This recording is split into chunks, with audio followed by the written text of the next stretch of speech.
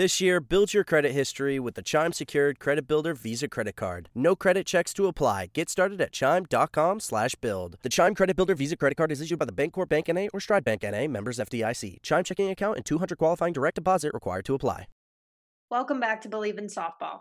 I'm your host, Jenna Becerra, and Father's Day is coming up this weekend. We have some fun content teed up for today, so let's go through the order. First, going to cover our bases. I have a couple updates for pro and NCAA softball. Then we'll head into the interview.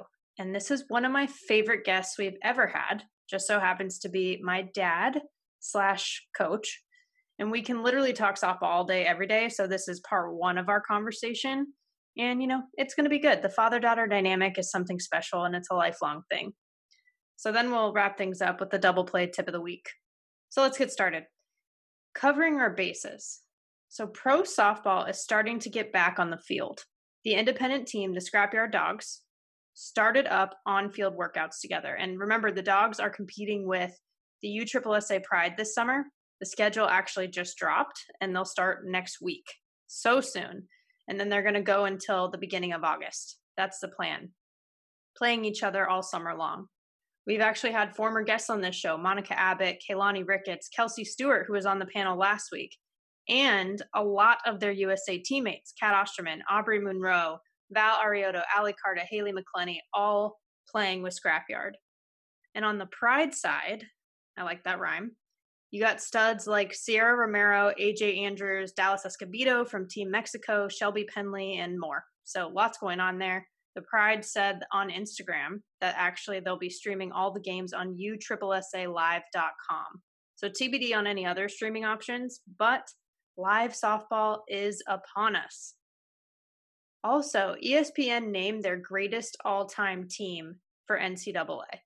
The all-time list of the best NCAA players to ever play the game. And they came up with two different teams, actually. One was the fan vote, and the other was based on the ESPN broadcasters vote. And they both featured amazing players, obviously. But I have to say, the fan vote had major recency bias, including some players who haven't even graduated yet, like Rachel Garcia and Sis Bates. I mean, obviously, they're both unbelievable. But the people they seemed to replace was kind of shocking. There was no Lisa Fernandez in the fan vote. How do you not have the literal GOAT, the actual greatest of all time, in every facet of the game? Natasha Watley wasn't there either. She was one of the best shortstops ever and a triple threat on the left side. Her accolades are too long to list, even though I've done it before when she's been on this show. Stacey Newman also missing. Aubrey Monroe was actually in her place at the catcher position. Stacey had the home run record until Lauren Chamberlain broke it not so long ago. And remember, this is NCAA performance specifically for players. So not pro, not international, NCAA. So looking at the stats, Aubrey actually didn't hit above 300 in a season at Florida, although she was a national champion and has certainly continued to make a name for herself since then on the Olympic team now. Stacey's career average, on the other hand, was over 400. So I'm thinking that in addition to recency stuff, this could be more of a defensive vote, though, which I respect because I think we need more focus on defense in general. Aubrey did not commit a single error her junior year. The entire year as a catcher, you're touching the ball in every single play, every pitch, and people were afraid to steal on her. So definitely respect that. And I will say that overall, the recency bias with the fan vote actually could be a clear sign of the explosive growth we've seen with TV viewers and people just paying attention to softball more and more in recent years. And that's always a good thing. For the broadcaster team, for their vote, they did have Lisa, Natasha, and Stacey. And it was clearly geared more towards the old school players that we grew up seeing. And they've all been covering the sport for a long time, so that makes sense. They seem to recognize that the Rachel Garcia and Sis Bates and Aubrey Monroe players wouldn't exist without the players who came before them. And that's not to say that age is a factor. The game doesn't know how old you are, but I'm talking about the long-term impact. And these younger players will likely have that too. They've already started, especially with Rachel and Aubrey going to Tokyo next year. It's just that they're just getting started. Lisa, Natasha, and Stacy have already cemented their legacy. Also, fun fact, Jessica Mendoza was on both. Go Card, shout out to the 805. Her and Caitlin Lowe were actually the only ones to manage making it on both lists. So that just shows you how many great softball players there are for us to even choose from in the first place. And I just love seeing these softball discussions and debates in our community. It's just great to have that kind of conversation. And speaking of which, I have plenty of those conversations with my dad all the time. And we happen to record this one. So now let's hear our conversation. He has been my lifelong coach, actually been coaching softball for about 25 years, but getting on my case for almost 30. It's my dad, Richard Becerra. Thanks for joining, Dad. Okay, what an introduction. Okay, hi, sweetie. Nice to be here. Well, I just hold on. I just want you to know that me and your mother are very proud of what you're doing with this. I think this is very impactful for the sport itself, and I hope people are paying attention to it. You're doing a great job. Thanks, Dad. That means a lot to me from someone who's a big part of the softball community, but also a very dad thing to do to start off that way. And yeah. Well, Father's Day is coming up, and I feel like most Father's Days over the years with us were spent doing something softball related. So here we go again, doing the same thing. How do you feel about that? Well, it's with the situation that is taking place now. That's quite an impact to what would be the norm. We would be very much talking softball, watching softball, listening to softball, but it's quite an impact to everyone right now with this pandemic, and things have changed. I personally really miss it. I'm sure a lot of people miss it. I know you miss it. You say that every podcast. But it's I don't know honestly where me and you or your mother or your family would be if we were in the middle of this. It's hard to say. But it's been quite an impact. I see it out there. As you know, sweetie, I coach. I give instruction, and it's quite an impact to many kids, families, parents, all of it. And it's really hard to know what really others are really going through this. I think they're trying to do what they can, from coaching to teams to any levels of rec ball, travel, high school, college, everything. It's such an impact. I just hope it doesn't affect the growth that I see in this particular sport that I've grown to love because of you and what you've done in your career. And I hope it doesn't impact it in a negative way. But again, things as such as what you're doing is going to help. It's going to help keep it alive, and it's going to help keep it moving forward. So I hope that's what happens with all of this. Yeah, and that was the goal when I started this too. The other thing is, yeah, it is very different from what we had. You know, we were doing travel ball tournaments. Yes. For most Father's Days over the years. You know, remember when I went straight from grad night in high school, hopped on a plane to go qualify for nationals in Virginia? Yes. Like that's what we were used to. So it is kind of tough to think about all the young girls growing up now who aren't really able to do that. I mean, some softball's opening up again at the youth level, but it's a little different than we're used to. Yes. It's, again, very impactful to the differences here. But I think most are trying to do whatever there is. If it was me and you, we definitely, we'd be outside at the park, in the garage, in the whatever, getting the reps in. So that throwing, mechanics, whatever it was, hitting, pitching, we'd be doing what we have to do.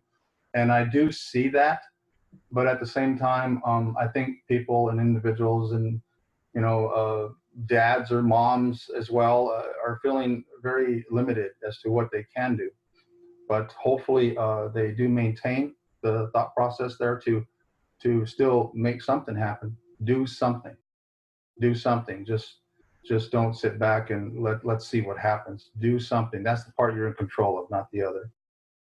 That's true, because even on rainy days or anything else, we always found a way to make it work. Or even we used to chase lights a lot back in the day, Yeah, where we'd figure out which fields around town like had lights, and maybe it was one day it was one field, another day another field, but we used to do that. We were like field hunters. sure. Sure, sweetie. I mean, especially a certain time of the year when the time changed, when you lost the towards the evening light.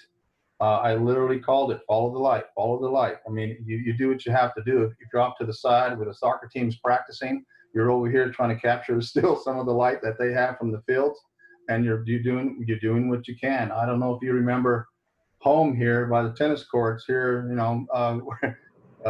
lights would be on, and we'd be setting up some nets and doing whatever we could to get the reps in.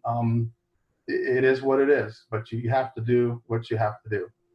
So, Yep, that's true.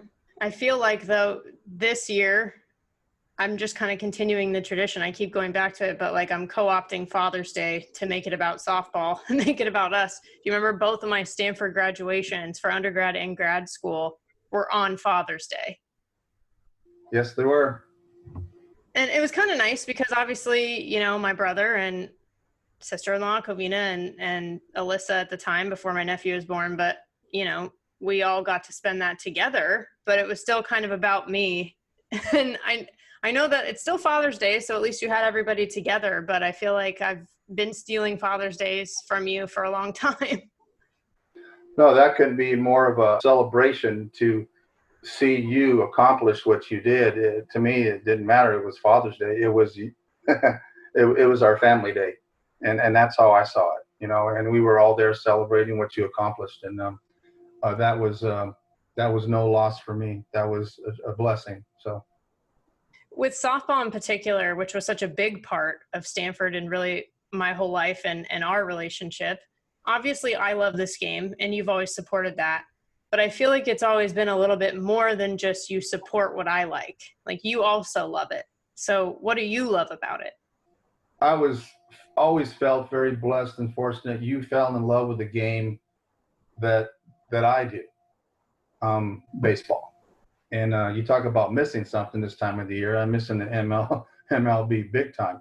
But I couldn't be more fortunate as a father, first, getting involved to see that how much you loved it so young, to get involved with the coaching aspect of it, and then to realize how different it was coaching young little girls versus boys like your brother. It was quite a new experience for me, especially learning what cheering is all about. But it is what it is, and it belonged to you, not me. It belonged to your teammates, all the other young girls. It is what it is. I adapted to what belonged to you guys. So for me, it was again a true blessing to be able to be part of that, experience it together, and to actually see where all this has gone for you. And do you remember when I decided I wanted to play softball? Like how it happened? I vaguely do, but how do you remember it? You've always been quite an athlete. You did all sports, and me and your mother wanted you to experience all sports.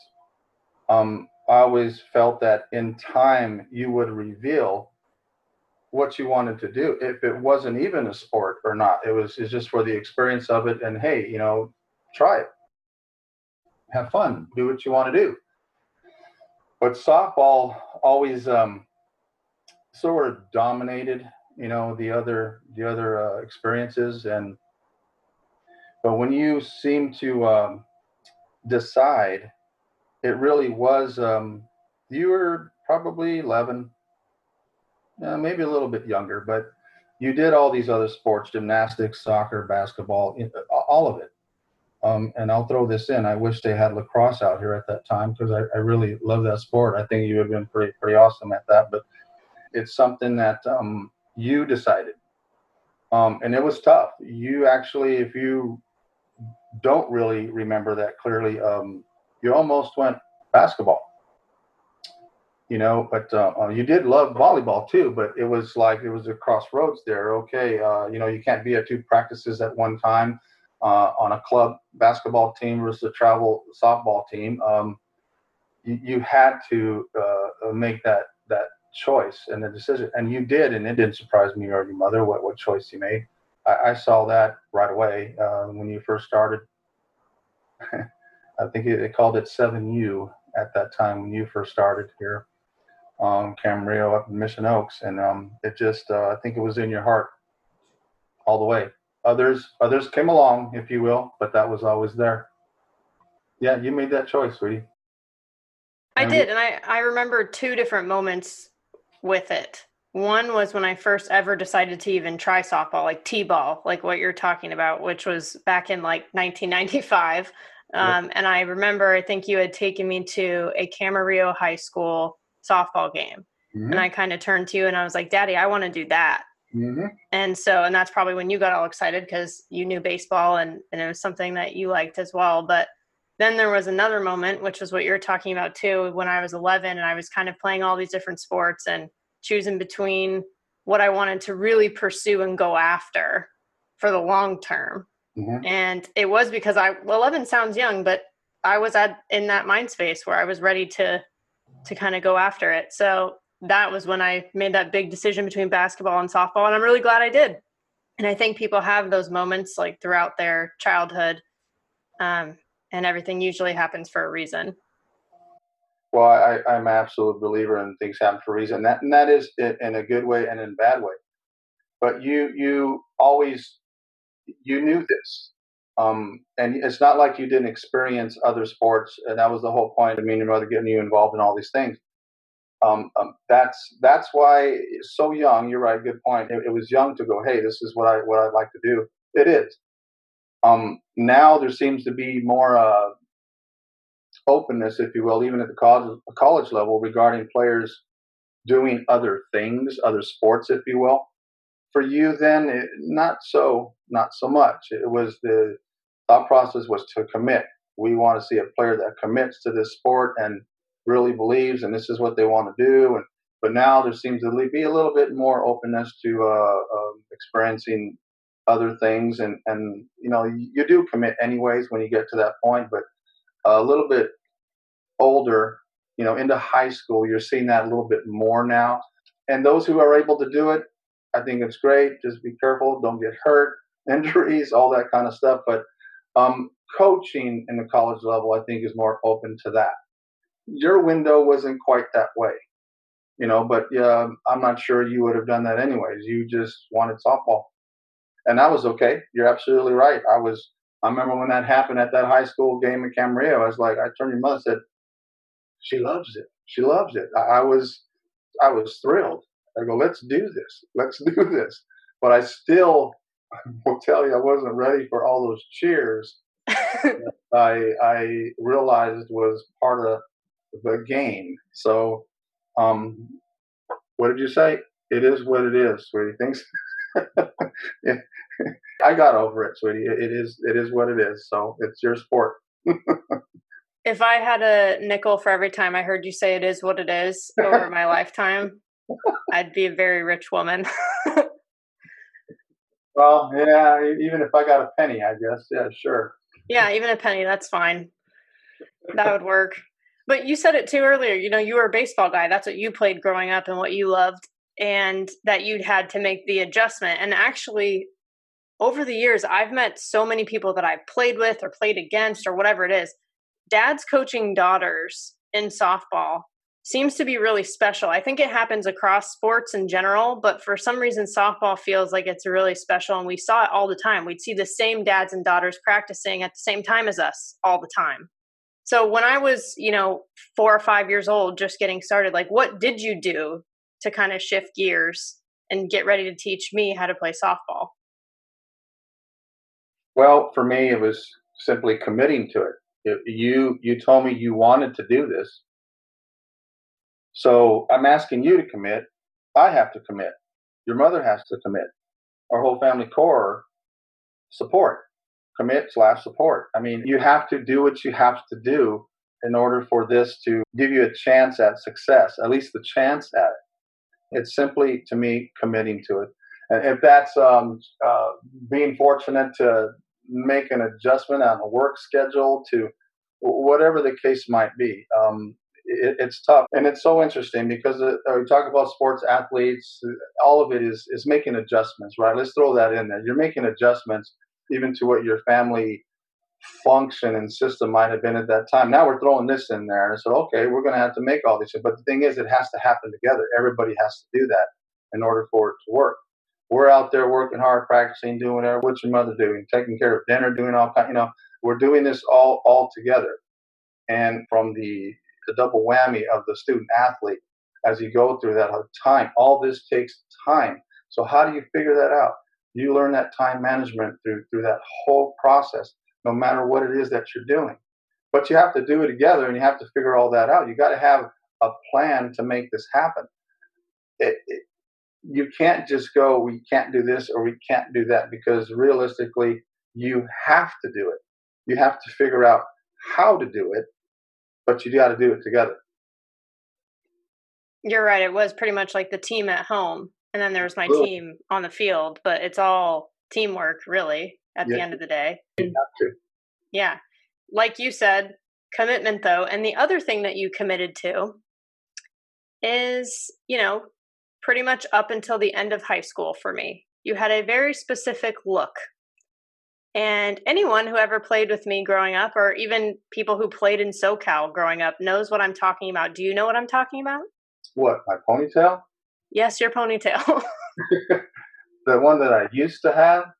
Yes, but you had it for the first 18 years of my life. Yes. When did I let that go? I think it was it 07? About 13 years ago. Yes. Yes, I did. It was, well, I'll go ahead and say it. It was about 17 inches long and pretty full and thick. And yes, I guess I was known for that. Now I feel like it's, I can't stand any hair on my neck right now anymore. I have to always get a haircut and a trim, and I was known for that long ponytail. I was known as, that's right. I don't know what to say to that. There's not much to say other than just owning it, which I think you did. But that was back in the day when I could ask my dad, hey, Dad, do you have a ponytail? Do you have a hair tie I can borrow? And I didn't think anything of it. I was like, yeah, that's how life works. That's not weird or different. And, my uncles at the time, Uncle Angelo and Uncle Paul, your brothers both had ponytails too. So then I really didn't think it was weird or different. But it took me a really long time. It took me years to realize that technically, you had a mullet. I did, with a lot of hair in the backside. Yep, I really did. And then I started just letting it all grow out. And I eventually just, I'm done. I was done. Your mother honestly never really, my hair was longer than hers, and I think she didn't really like that. But yeah, you did. It was more full. You did have more body than Mom. Sorry, Mom. Yes. Once I cut it, she said I grew up. So there you go. And it was gone. And well, yeah, that's why everybody said mullets were business in the front, party in the back. Didn't know what that meant, and then people were like, "Oh, well, your dad had a long hair." Yeah. So it was long in the back? Yes. It was short in the front? Well, yeah. That's a mullet, Jenna. I was like, okay, well, you just... Yeah, but it was a mullet, but mine was way longer in the back than, your standard mullet, I guess. But yes, I'm owning it. That's what it was, what I did. That's why people called you Billy Ray Cyrus. Yes, they did. And Johnny Damon. Yes, they did. But hey, I mean, there could be worse people to be compared to. Yeah, I guess, What do you always say, though? You're like, yeah, I wish I had their money, though. I don't have their money, but, okay. Yeah. Well, the reason I bring that up is because everyone I played with, when they thought of Coach Richard, like, you were so recognizable.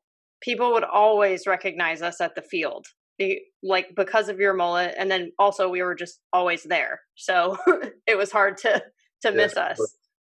Yep.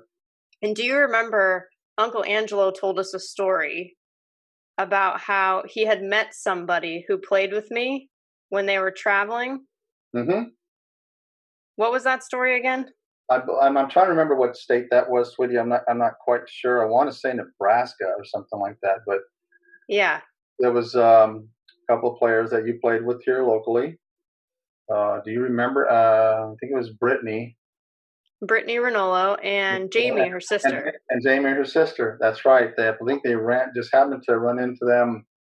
It was at a hotel for whatever reason. I'm not sure. It was business travel for them, but I think they were themselves were tournament or something. I'm not quite sure. Well, yeah, because my cousin Ryan was at a wrestling tournament, and they got kind of like stuck somewhere. That's right. And so was Jamie. I think it was Jamie was also stuck there. Right. They might have overheard. I think it was conversation or something, and your name, Jenna. And then they're like, "Wait a minute." They had asked them, Jenna Becerra. Yeah, we know Jenna. Yeah, we know Jenna. Well, I'm her uncle. And I believe that was, are you Coach Richard's brother? Yeah. Yeah. Small world. Just such a small world. Well, that's where it all started, was CGSA, Camarillo Girls Softball Association. Yes, it did. And that's when I first met all my teammates and kind of understood what even having a teammate meant. But do you remember, too, growing up, we always had kind of a ragtag group on our rec ball teams. Mm-hmm. Because the ranking system, like we all had to try out and we'd be rated based on our skills, and whoever was rated highest, their dad or that coach had to pick last, right? Yes, of the round.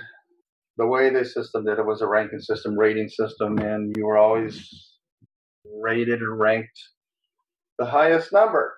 So the way it started is I would always be the last in every round to pick a player. But I didn't focus on that like many others did, so concerned about the better player, better team, strong team, win, all that. I didn't do that. It didn't matter to me. It was all about developing players, like it was my thought process for you. Developing players in the sense of very young to understand, didn't care about winning, didn't care about losing. It was your foundation. If you're going to take this further, you need to have the foundation. I'll go ahead and say this, Liam Neeson, particular set of skills needed to be developed, okay? And that's what I focused on. And I did that just the same as your teammates. I believe the weakest link, the strongest we can make that player, everybody was lifted. And we focused on that. And if you remember through the season, we didn't win much. We didn't do very much celebration regarding the big W, but everybody got better and better and better. At the end of the season, there was always these playoffs that they had set up. And I said, okay, that's when Showtime is going to take place. And that's when it did it. And through the whole season, everybody got better and better and more confident and stronger and believed in themselves. And when it came to Showtime, to me, I felt like I just cut everybody loose. And basically, we took care of business. We did take care of business. We went to the championship every time. Yes, I know, sweetie. I know. The focus wasn't that.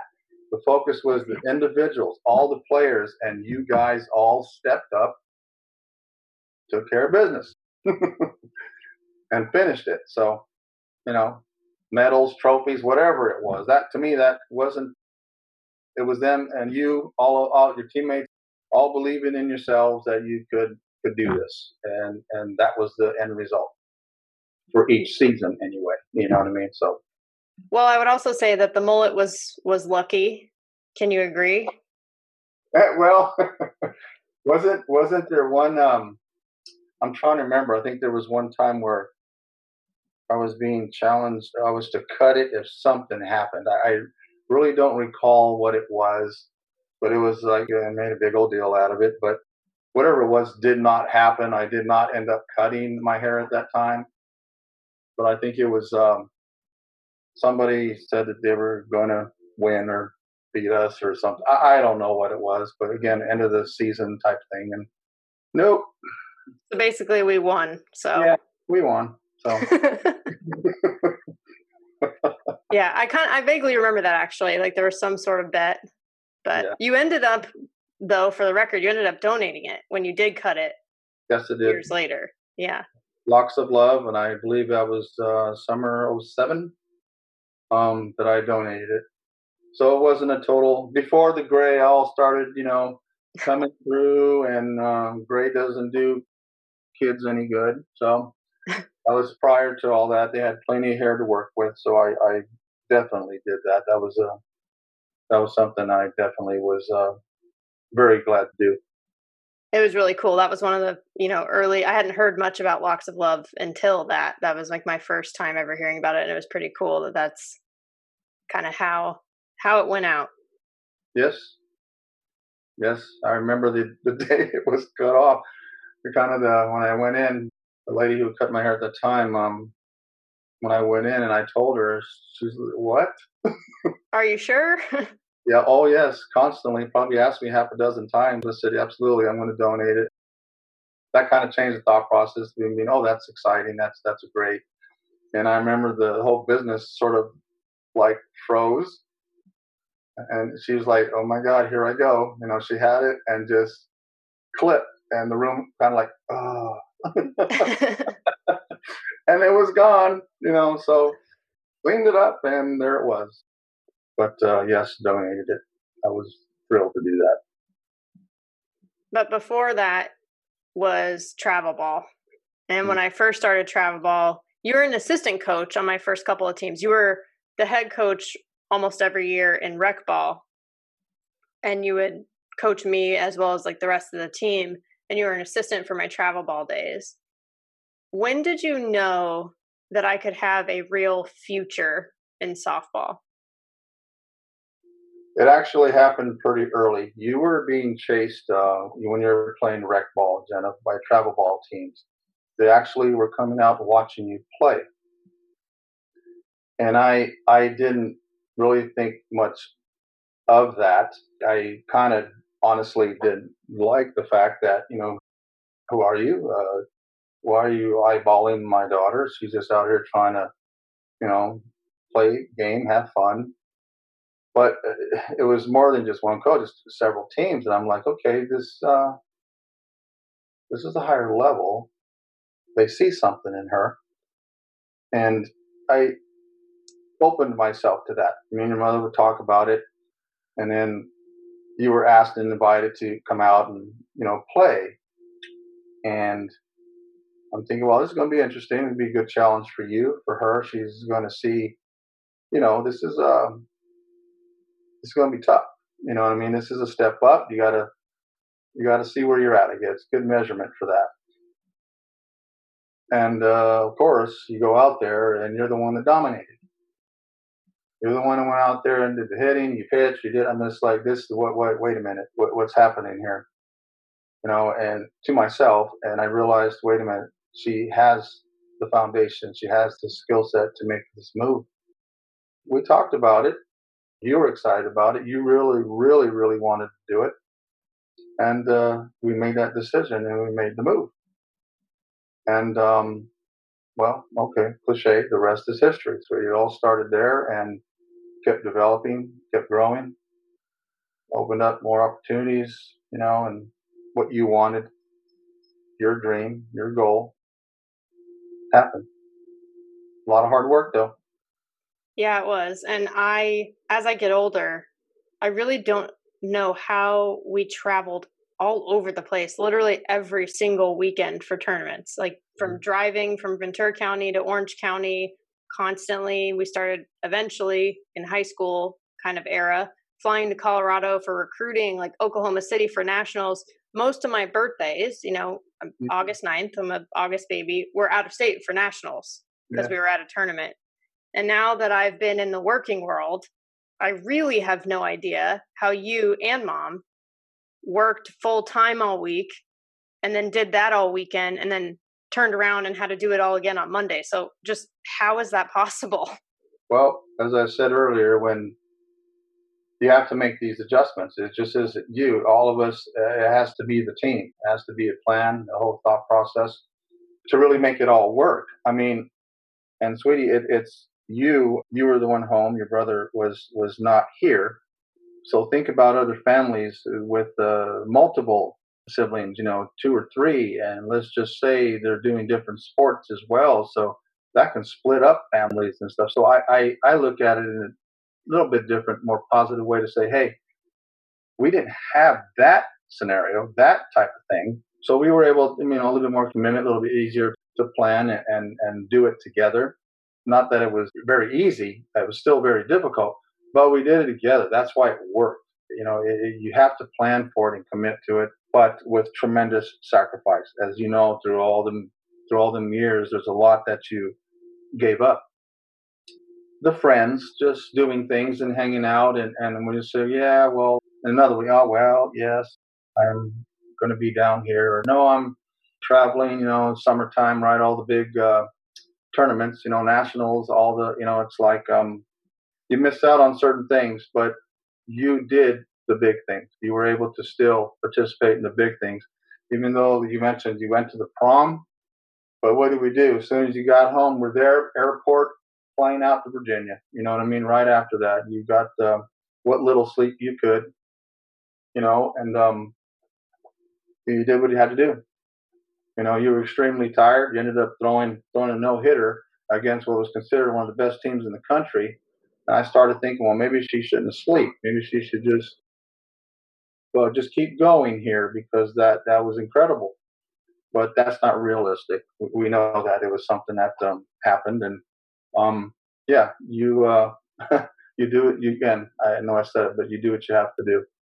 Yeah, that was the Virginia Shamrocks. I remember that really well, Yep. obviously. But sometimes, you know, for me, some of my best games were something like that, where maybe I was a little sleep deprived, but or when I was sick, basically where I just couldn't think too much. So I just went out and played, and then That's right. that ended up being the best game.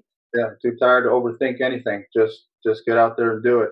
So all them years, all them reps, all that time just comes together, and muscle memory. Everything is just even the mental side. I mean, I know we haven't talked much about that, but it's both, you know, physical and the mental side. Your approach, you just take care of business, and that's what you do. You fall right into it. Well, yeah, and with the dynamic of a dad coaching a daughter, because here's the thing: is you were my head coach in the rec ball days. You were an assistant coach in the beginning of the travel ball days, and then, but really throughout the entire time going into high school and then even college, I basically had my own private instruction with you, and it wasn't just about the games. It was actually a lot had to do with practice in terms of our dynamic. And you're one of the most disciplined people I've ever met, and anyone that knows you also says that, like to the nth degree, to the point where people were asking me if I had to practice on Christmas Eve. Well, actually, Christmas. I said no. Christmas Eve. That's Yes. right. Not no to Christmas, but yes to Christmas Eve. That's right. Yeah, that is true. Christmas is not true. I know some of your old friends, teammates, you know, said no, wasn't Christmas, but Christmas Eve we did. And it's true, because even when we'd be in Barstow with the extended family, even in college, I'd be still getting my conditioning in or whatever it was that I was supposed to do Yeah, on the yeah, holidays. You have to do what you have to do. You also have to rest. And I think sure, we both know I probably could have been better at that looking back, sure. Oh, resting maybe a little bit more. sure, sure, absolutely. That's very important, you know. And but I will say, with all that thrown in there, your mother was the great one at balancing the whole thing. You know, where I know I'm saying, hey, we got to do this. You know, we're on it. We got to take care of this. And but at the same time, sometimes you go, you know what? Not now. Yeah, it Tomorrow. depends. Okay. Yep. Yep. You have to figure out when to push and when to, That's right. yeah. Well, never had to push you.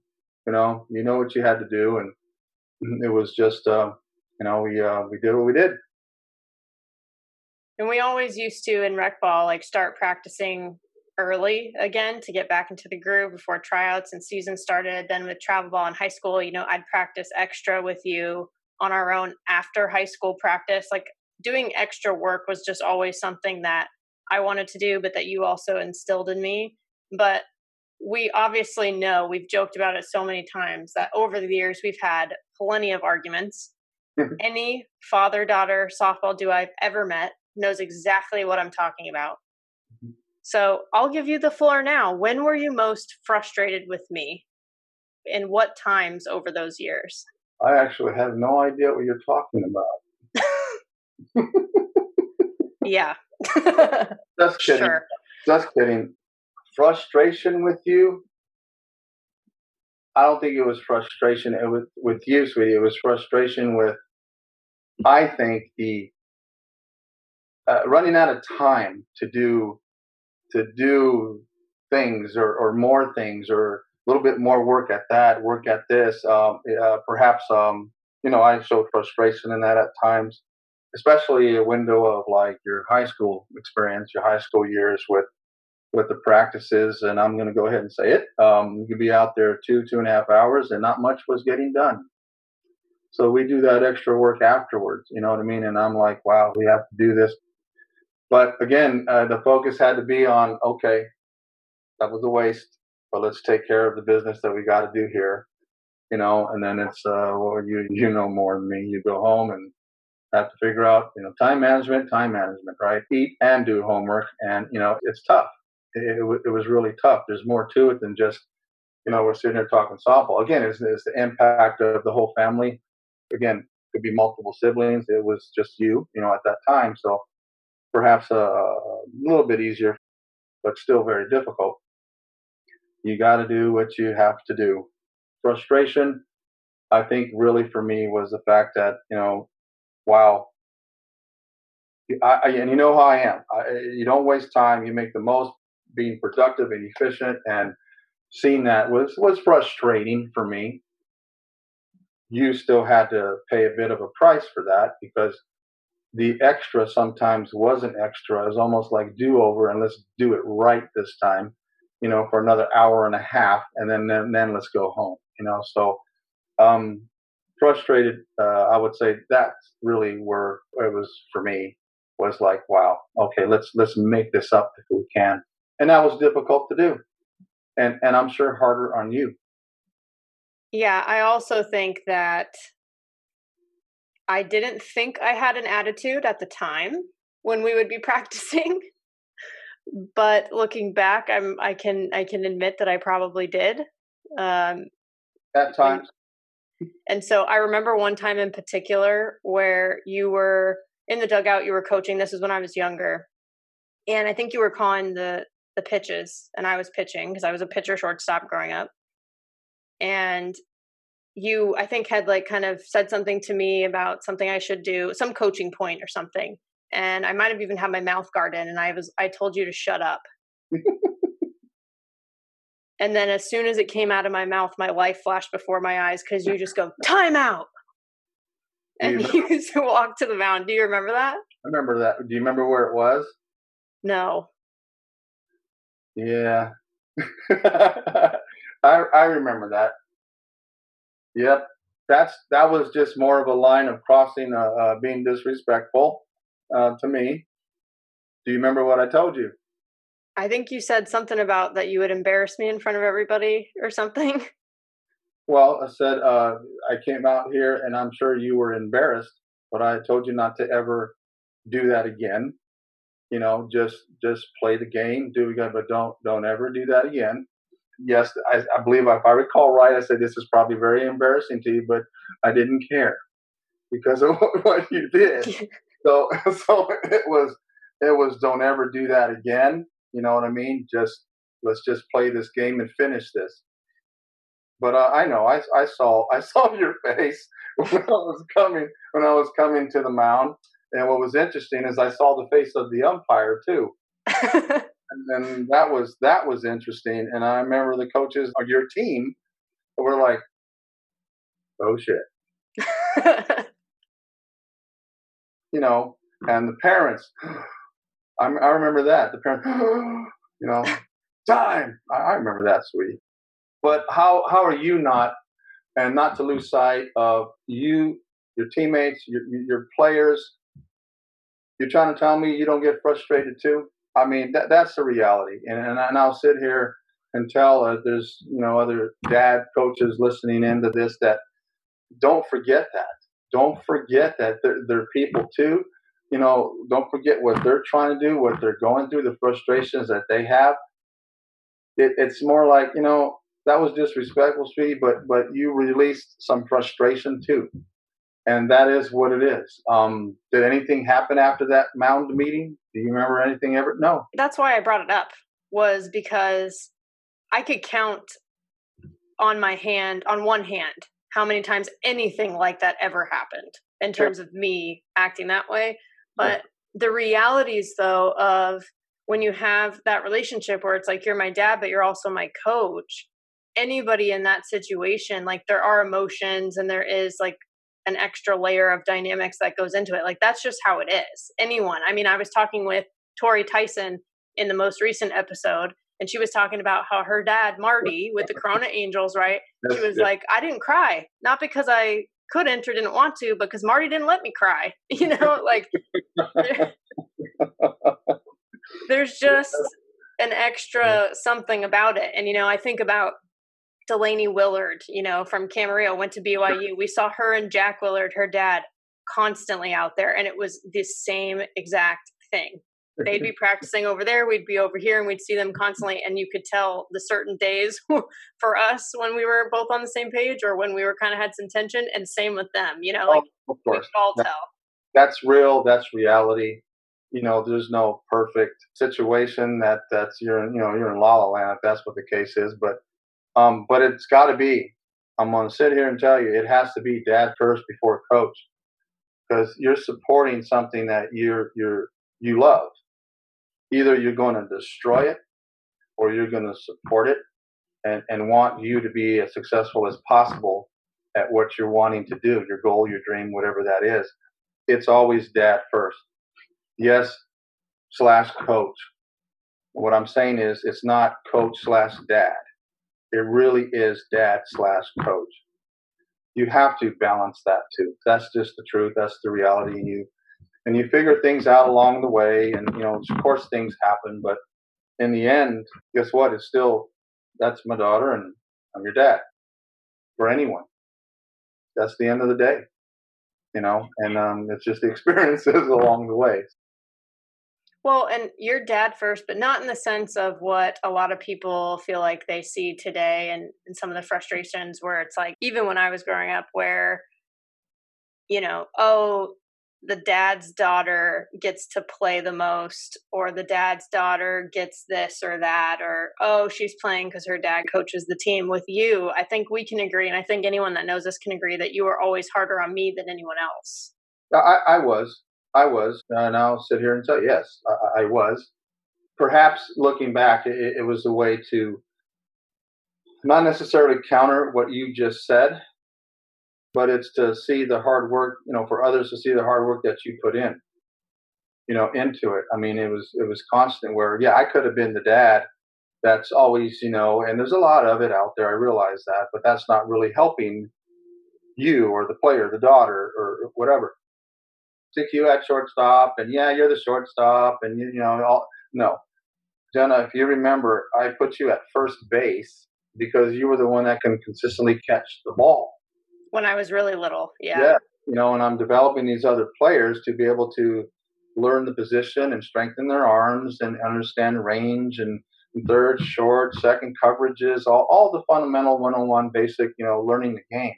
But yet, no one would catch the ball. You know what I mean? So it's like, I stuck you over there. And I literally at times would have parents, how come Jenna's at first? She should be at short. You go, no, that's not helping the team function here or success at all. She needs to be there. And I'm working on these other players to get better at what they're doing. And again, that's how it always worked towards the beginning of that season to the end of that season, where it always ended up being. And that's why we had the success we had. It wasn't about you, believe it or not, in the team sense, I'm out there supporting you. I'm coaching, sweetie. We're working hard. We're doing all that, but it was a team. You know what I mean? It was a team that we put together, and you were part of that team. You weren't the team. You were part of that team. We built the blocks from that. And we were fortunate and blessed to have a lot of success with it. So, even as you got older too, even in travel ball, I didn't want to coach in travel ball. That, sweetie. I didn't want to. We did our thing, and this. They pulled me in. I never really wanted to do that. I wanted to be, hey, she's doing her thing now, man. We're stepping up here, and me and her are going to do the work, and here we go, support her. But I, would get pulled into it, and from parents and coaches, and okay, let's do this, and if I can help in that sense too, I realize that it's helping you too at the same time. So let's do it. You know what I mean? So I was open to that and willing to do that, and it just fell into place that way. Yeah, because we did always talk about, you and Mom would talk to me about how, letting me kind of spread my wings. So like, yes, you were gradually over the years in terms of the official capacity and coaching for my team, that faded over time, but the private instruction obviously was still there the whole time. But yeah, people were attracted to that in some ways where they, I'd have friends that would start to do the extra work with me and that stuff. But it was an interesting point that you were saying too, which is basically that almost that you and I were also an example in terms of working hard. You're asking, me as well as all of my teammates to work hard. And you're even asking parents at the younger ages to help facilitate that, and to support or lend a hand however they can in the practice. I was very fortunate that you actually had played, so you were able to literally throw with me and hit grounders to me. Like you had those skills to be able to do that. But we were, in doing that, I hadn't thought of that explicitly before, that with how hard you and I were working, it was an example to everyone else as well.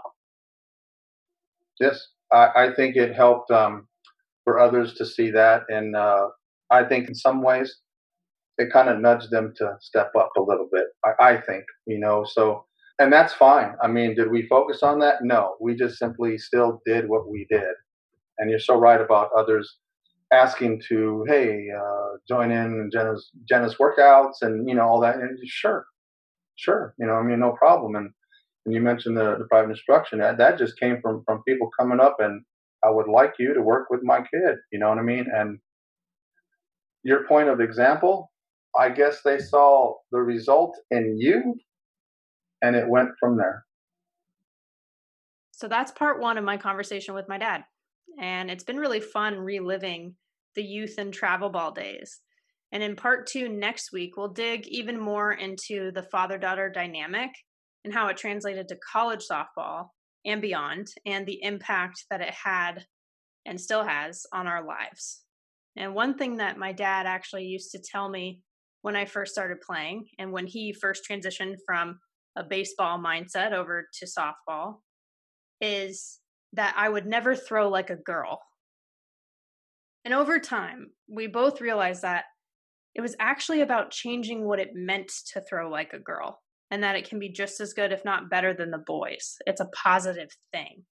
But in general, having a good arm was important to us and ended up being a key part of my game, especially when I played on the left side of the infield. So this week's double play tip is about throwing. So physically, it's about the strength of the throw. And to do that, you have to use your whole body. So just to call it having a good arm, that actually doesn't completely accurately describe it, because to make a strong throw with some oomph behind it, that requires you to leverage your body head to toe. So the biggest thing here that people don't always do is using your legs. So you keep a bend in them and you almost load off of your back foot and transfer your weight to your front foot the way you do in hitting, right? You even sync that transfer up with the rotation of your upper body at the same time. So you're leveraging that torque that will create momentum as your arm goes through its motion and you snap that ball out of your hand. This is also how to avoid arm injuries too. If you use your whole body, there's less stress on your shoulder or your elbow. So mentally, this is to me what helps with accuracy as well. You have to think about setting yourself up for success at all times. So the default should be to always position yourself in the direction towards your target. So we'll start from the ground up with your feet. Let's say you're throwing to first base.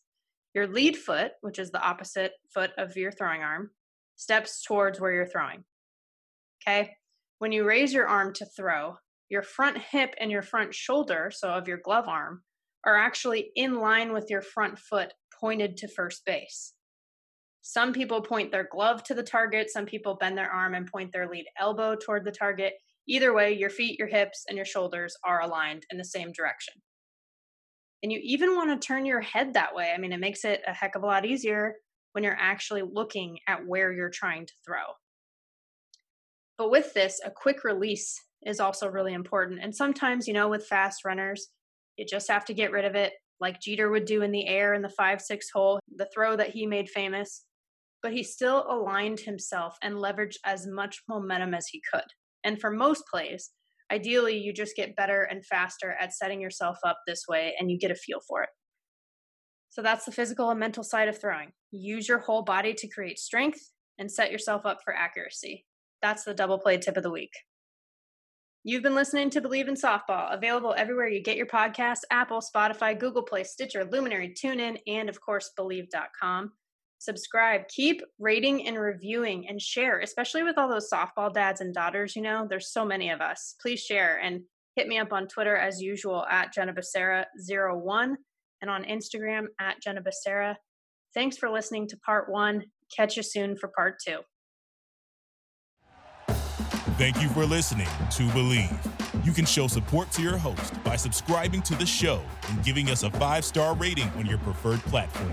Check us out at Believe.com and search for BLEAV on YouTube.